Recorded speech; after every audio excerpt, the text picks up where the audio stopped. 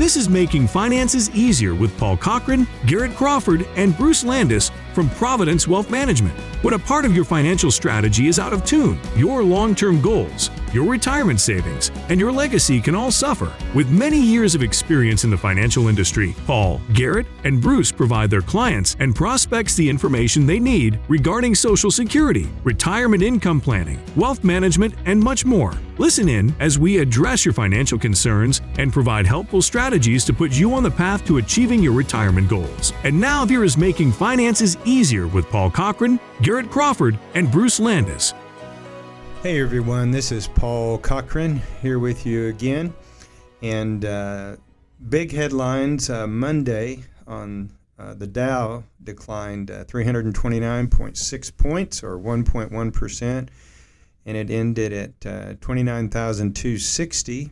That was yesterday, Monday. And that marked its fifth trading day in a row that it's been down. And obviously, Garrett, the word's being thrown around, the bear market. So how do you define a bear market? Yeah, we're hearing this term, I think, a lot more here recently this year in 2022. And it's kind of like the word recession. A lot of people have different terminology and different understandings of the words. But real simply, the stock market enters a bear market when widely followed indexes such as the Dow or the S&P 500 sink 20% from their high points. And, people might be shocked to realize that there's nothing really official about that determination, but it's just a shorthand way for us here in our industry to mark when markets tumble and go down. And so it's just an opportunity for investors to take a step back and realize that there has been a notable number, 20% decrease from the high. If you go back this year, the headlines yesterday, there was that the Dow was in a bear market, and that was 20% down as of September 26th from its record set on January 4th of this year. Yeah, in fact, one other little definition that our listeners might appreciate is you mentioned recession, and there's been all this talk this year about, what's a recession? What isn't a recession? And of course, people were quick to say, well, hey, a recession is 2 consecutive quarters where the GDP is down, and everybody's saying, well, no, there are other factors, et cetera. Well, let me just kind of make sure that this is clear that the National Bureau of Economic Research, NEBR, they call it, they're the ones that kind of have this little special sauce. So they look at several different factors, and they're the ones that actually determine what a recession is, and if we are in recession. But it's interesting, Garrett, how what you're talking about and what we're talking about here this morning about the Dow being down and it being a bear market. A recession is always looking in the rearview mirror, and you don't really, by the time a recession is pronounced, usually we're on the way out of that recession. And so it's a little bit tricky because people are trying to make predictions, but they're looking in a rearview mirror of many miles ago. Yeah, and one of the things that this headline kind of made me remember was back when the pandemic hit in March of 2020. I remember in our industry, the stock market was really being affected with a downward price trajectory really before even, people that I knew in the community were really affected by, food prices and shortages and trying to access different goods they were trying to buy. But I remember that distinct feeling that, here I am at work and the stock market is dropping before I'm actually feeling the effects of that event kind of take place in the community. And so I think one of these terms, the bear market, the market is always forward-looking and it's trying to price in what it expects to happen. I think that's another kind of point in favor of this idea that bear markets precede a recession. Yeah, one of the things we've said on this show several times here so far this year is this whole subject of recession, what's so unique about this season is, as I've said, we always know we're in a recession historically when people are looking at each other and saying, hey, am I going to lose my job?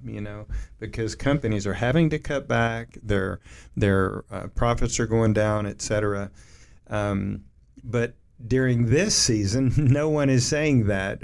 I say no one. Very few people are saying that because the unemployment is still at a historic lows. It's still 4% or so unemployment. And so demand is still high, and there's still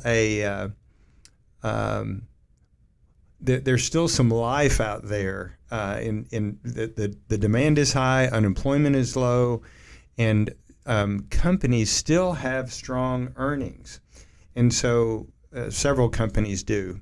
And so we can talk about this more, but before we get off this subject of this bear market, let's dig in a little bit deeper. So the question becomes, okay, if you're in the market and the market's down, what are some practical things that can be done? Just as an aside, as we were talking about earlier, a lot of people can want to switch advisors during a time like this. They can want to look, the grass is greener somewhere else because, boy, I'm losing money here. Maybe if I go over here, I won't lose money. And in some cases, that can be true.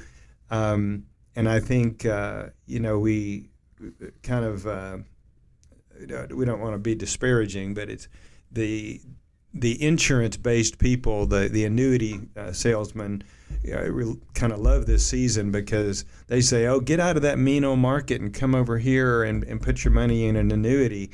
And it's true that an annuity can protect your savings, but there's a cost involved in doing that. And so and also it can be deceiving because the people who are pressing annuities the hardest are people who are selling annuities and generating commissions off those annuities. So it can be a conflict of interest.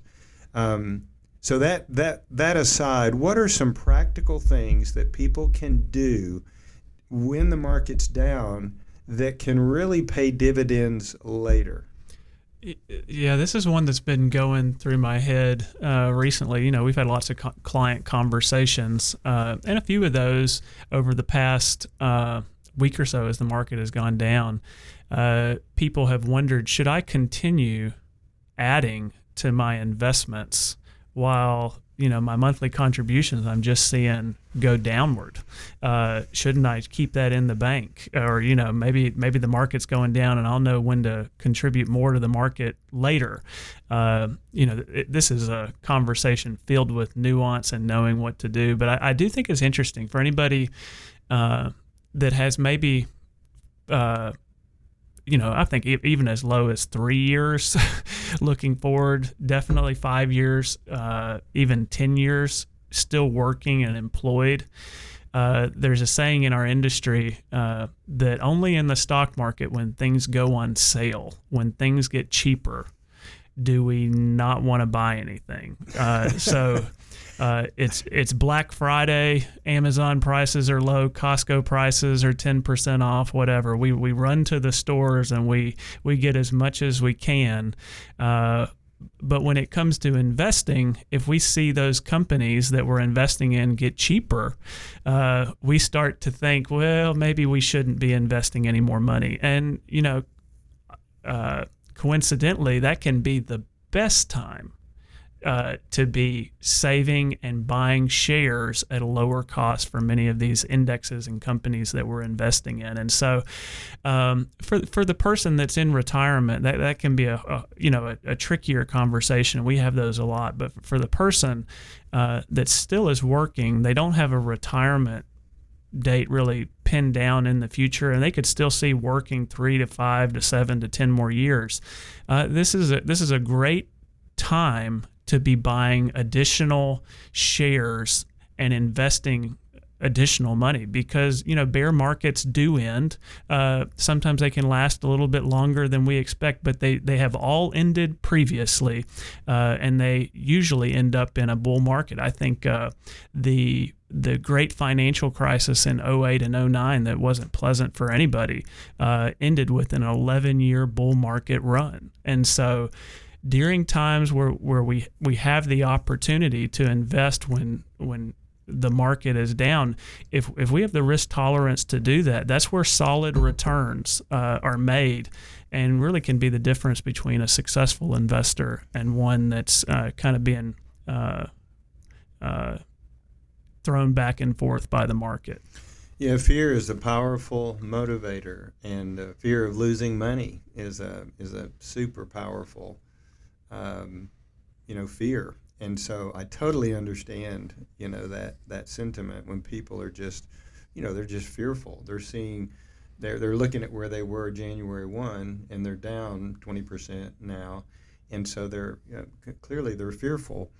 But you're right. If you can keep your head while others are losing theirs, it can pay rich dividends. And so kind of goes back to that old kind of tactic that we've used for years of dollar cost averaging, when you're just putting the same amount in, whether it's going up or going down, and over time letting that build. Truly, that's how wealth is accumulated. And so yeah, investing more while the market's down. It's one more little quote. We talk about Warren Buffett, but I always think of how he says he wants to, be greedy when people are fearful, and then when people are kind of fat and happy, as it were, then he wants to be fearful. And so his whole idea is to be, a little bit of a contrarian. And I found myself getting into that, Garrett, too, where it's true. We heard a guy say the other day, and I kind of agreed that he said, just listen to what they're talking about and what they're recommending on CNBC, and just kind of do the opposite. Yeah. And so often the people that are predicting doomsday, in other words, every time we talk about fear, every time one of these pullbacks happened, and we've seen them before, some people are understanding that market goes up and down. They go up and down, but others are saying, oh no, this one is the apocalypse. This one is going to be the one where we lose everything. And it's like, no, it's not. So anyway, we'll circle back to that. So the first thing is if you can, buy while things are low. I agree. What's something else that people can do? I think another one that we're hearing a lot about right now, we're recommending, are Roth conversions. Boom. So people, whether you're near retirement, transitioning through retirement, or you're on the other side of retirement, this is a dynamic discussion that we're always talking with clients about, where we can take existing IRA money, maybe it came from a 401k, and we're looking at the tax bracket that we are in currently this year, and we're exploring options regarding converting that traditional IRA money to your Roth IRA. And so why does a bear market mean that we're talking about that more? We believe in the long-term returns of the stock market. We believe in a 5-10 year plus time frame that the market will work for our clients and generate wealth. And we would rather have a comeback in the market occur in a Roth IRA where it makes sense, so that the growth can be tax-free. It can come out as income tax-free, and then it can go to your beneficiaries tax-free. And so if you had a crystal ball and you knew the future, you'd know exactly the best time to convert to a Roth IRA, but we don't. And so anytime a market correction or a bear market comes around, it can be a wonderful opportunity to convert. And so we had clients back in 2020 when the pandemic hit and the market had that kind of very short bear market. They took advantage of Roth conversions, and then 2 months later they saw all the growth come back in their Roth IRAs. And every single client that did that looks back on that and thinks, man, that was a really good move. But one of the things we don't always talk about with Roth IRAs is that there was a new law that was passed in 2019 called the Secure Act. And the Secure Act eliminated something called the stretch IRA. And you don't have to know all these details, but it changed the game as it pertained to inheriting a traditional IRA versus a Roth IRA. You may have inherited an IRA from your parents, maybe a grandparent, and the way that you're distributing funds from an IRA is based on your life expectancy. But based on the new Secure Act laws that were passed in 2019, you have to distribute an IRA within 10 years. And so a Roth IRA during this time period when returns are low and the market is depressed is great. But at the same time, a Roth conversion can also get around this 10-year rule issue with children that may inherit it, and that an IRA that is inherited gets taxed at ordinary income, but a Roth still has to, you still inherit it with a 10-year time frame, but that has no tax consequences to an heir. Yeah. So let me just state them one more time in case people are wondering. So first, the Roth means it grows tax-free. Number two, it could create income in the future that's tax-free. Number three, you do not take required minimum distributions on a Roth, and it goes to your beneficiaries tax-free. Now, the beneficiaries, as Garrett said, they still have to take a distribution, but it's tax-free. And so this whole idea of, while these securities, say your IRA has dropped 20%, then if you can convert some of it now, then it will be able to grow back tax-free. And, one of the things that people sometimes wonder, Garrett, we've talked about this, but sometimes people wonder, well, how much do I know how to convert? And what do we do? And, if you're wondering about that, you can give us a call. In fact, 865-770-5031. And you can ask for a consultation, and we can walk you through how to do this. But basically, there are several elements to consider. One would be, if you're under 59, people sometimes are concerned, well, gosh, what if I need to get to that money, et cetera? Well, the rule, Garrett, is the key part is the earnings that they can't get to. Correct. So I will say the rules regarding this are the language they use can be challenging, but if I want to keep it easy, almost all clients that we interact with never have any issue with this 5-year rule that you hear about. So I'm not saying that it doesn't apply to everybody, but generally speaking, us as advisors have to be aware of it, but it just doesn't come into play all that often. And so with a Roth IRA, if you make contributions to a Roth IRA, you can get access to those contribution funds anytime you want to, penalty-free, tax-free, anytime. There is no age limit. But the earnings, there's like maybe 6 or 7 special rules where you can access earnings income tax-free and penalty tax-free. And the big one there is once you reach age 59 and a half. So if somebody is older than age 59 and a half, we're very rarely going to run into issues with getting access to Roth funds.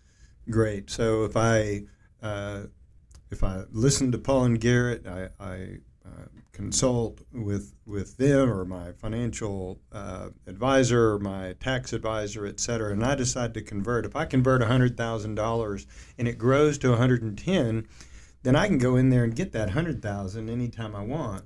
But that 10,000, so to speak, I'd have to wait the 5 years on that to avoid the penalty. Correct. Okay, so the other thing, there are several considerations when you're doing a Roth conversion, and again, we don't just give a recommendation. Hey, everybody, convert to Roth, because it doesn't fit everyone. But you need to look at your tax brackets. That's a key variable, because the amount that you convert is an amount that's considered income that year.